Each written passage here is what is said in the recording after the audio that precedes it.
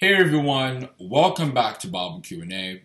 As you know, here we answer Bible questions, and in this video, we're going to be answering the question, is God Almighty the only God?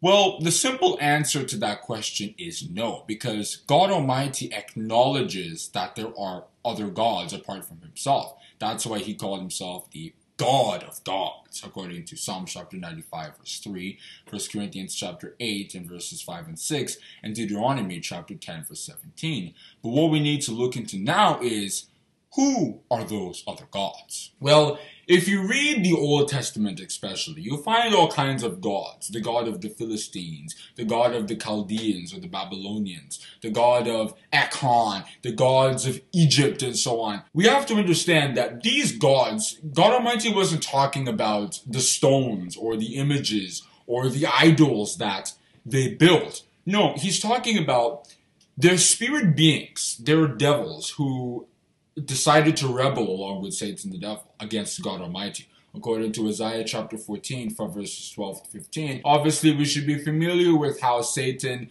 was someone who God created, except he didn't like how God Almighty did his things. He wanted to do his own thing, so he rebelled. And then with his lies, he was able to kind of convince some of the others to join him in his rebellion. Revelation chapter 12, verse 4. What those devils or lieutenants of Satan do is that they inspire people, give people ideas of creating religions and stuff. They inspire certain people to create these magnificent temples and images and all kinds of stuff. And then when people see such things, they bow down and worship it. And through that worship, they're not honoring the physical stones or materials, but they're honoring the gods, the devils who inspire all those things. Obviously, this idea is not new because when God Almighty, who is also a spirit, according to John chapter 4, verse 24, wanted his own temple to be built, it also was inspired in the same manner. He gave Bezalel the Holy Spirit,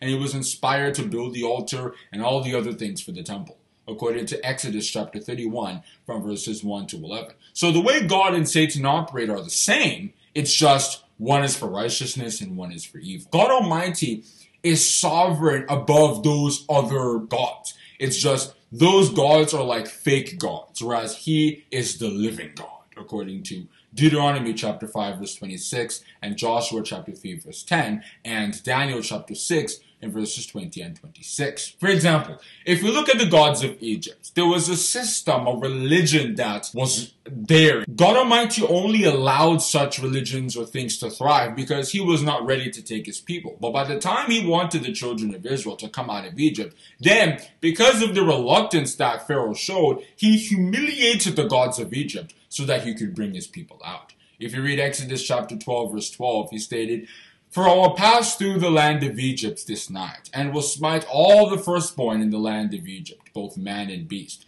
And against all the gods of Egypt will I execute judgment. I am the Lord." He didn't execute judgment against the stones or against the structures that were in Egypt. No, he was talking about those spirits, those devils, which the magicians and the astrologers that Pharaoh trusted in were communicating with. That's where they got the power to also turn their sticks into snakes, if you read Exodus chapter 7 from verses 8 to 13. So God Almighty cut off that power so that he could now be the one to humiliate the Egyptians instead of the other way around. And if you look at how it all ended, Pharaoh had to send the Israelites packing, and then of course they used that opportunity to despoil the Egyptians, and it was proven that God Almighty was supreme. And in fact, Jethro, who had heard about all this news, had said in Exodus chapter 18 verse 11 that now I know that God Almighty truly is the God of gods and the Lord of lords. It was because of the power that God Almighty used to execute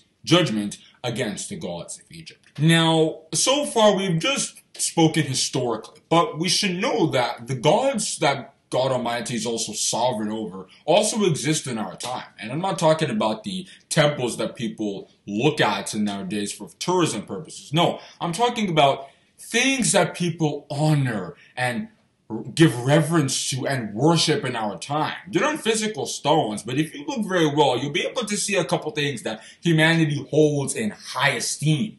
according to Luke chapter 16, verse 15. And if you read Revelation chapter 14, in verses 8 to 12, we were warned to not worship and be amazed at such things, because God Almighty has purpose to get rid of such things so that He would also be glorified. So the fact of the matter is, there are many gods, and God Almighty acknowledges all those gods. If we read 1 Corinthians chapter 8 and verses 5 and 6, He knows they're there, but they mean nothing to Him. When He's ready to do His thing, those gods are kicked out, and then He goes to fulfill His word, according to Isaiah chapter 55, verse 11. That was why Moses stated, "For the Lord your God is God of gods and Lord of lords, a great God, a mighty and a terrible, which regardeth not persons, nor taketh reward." And that's where I think we can stop on that Bible Q&A. Is God Almighty the only God? He certainly is not. Have a great day. God bless you. Oh, one more thing. Like what you heard today? Share your thoughts by using the link https://anchor.fm/BibleQ&A1/message.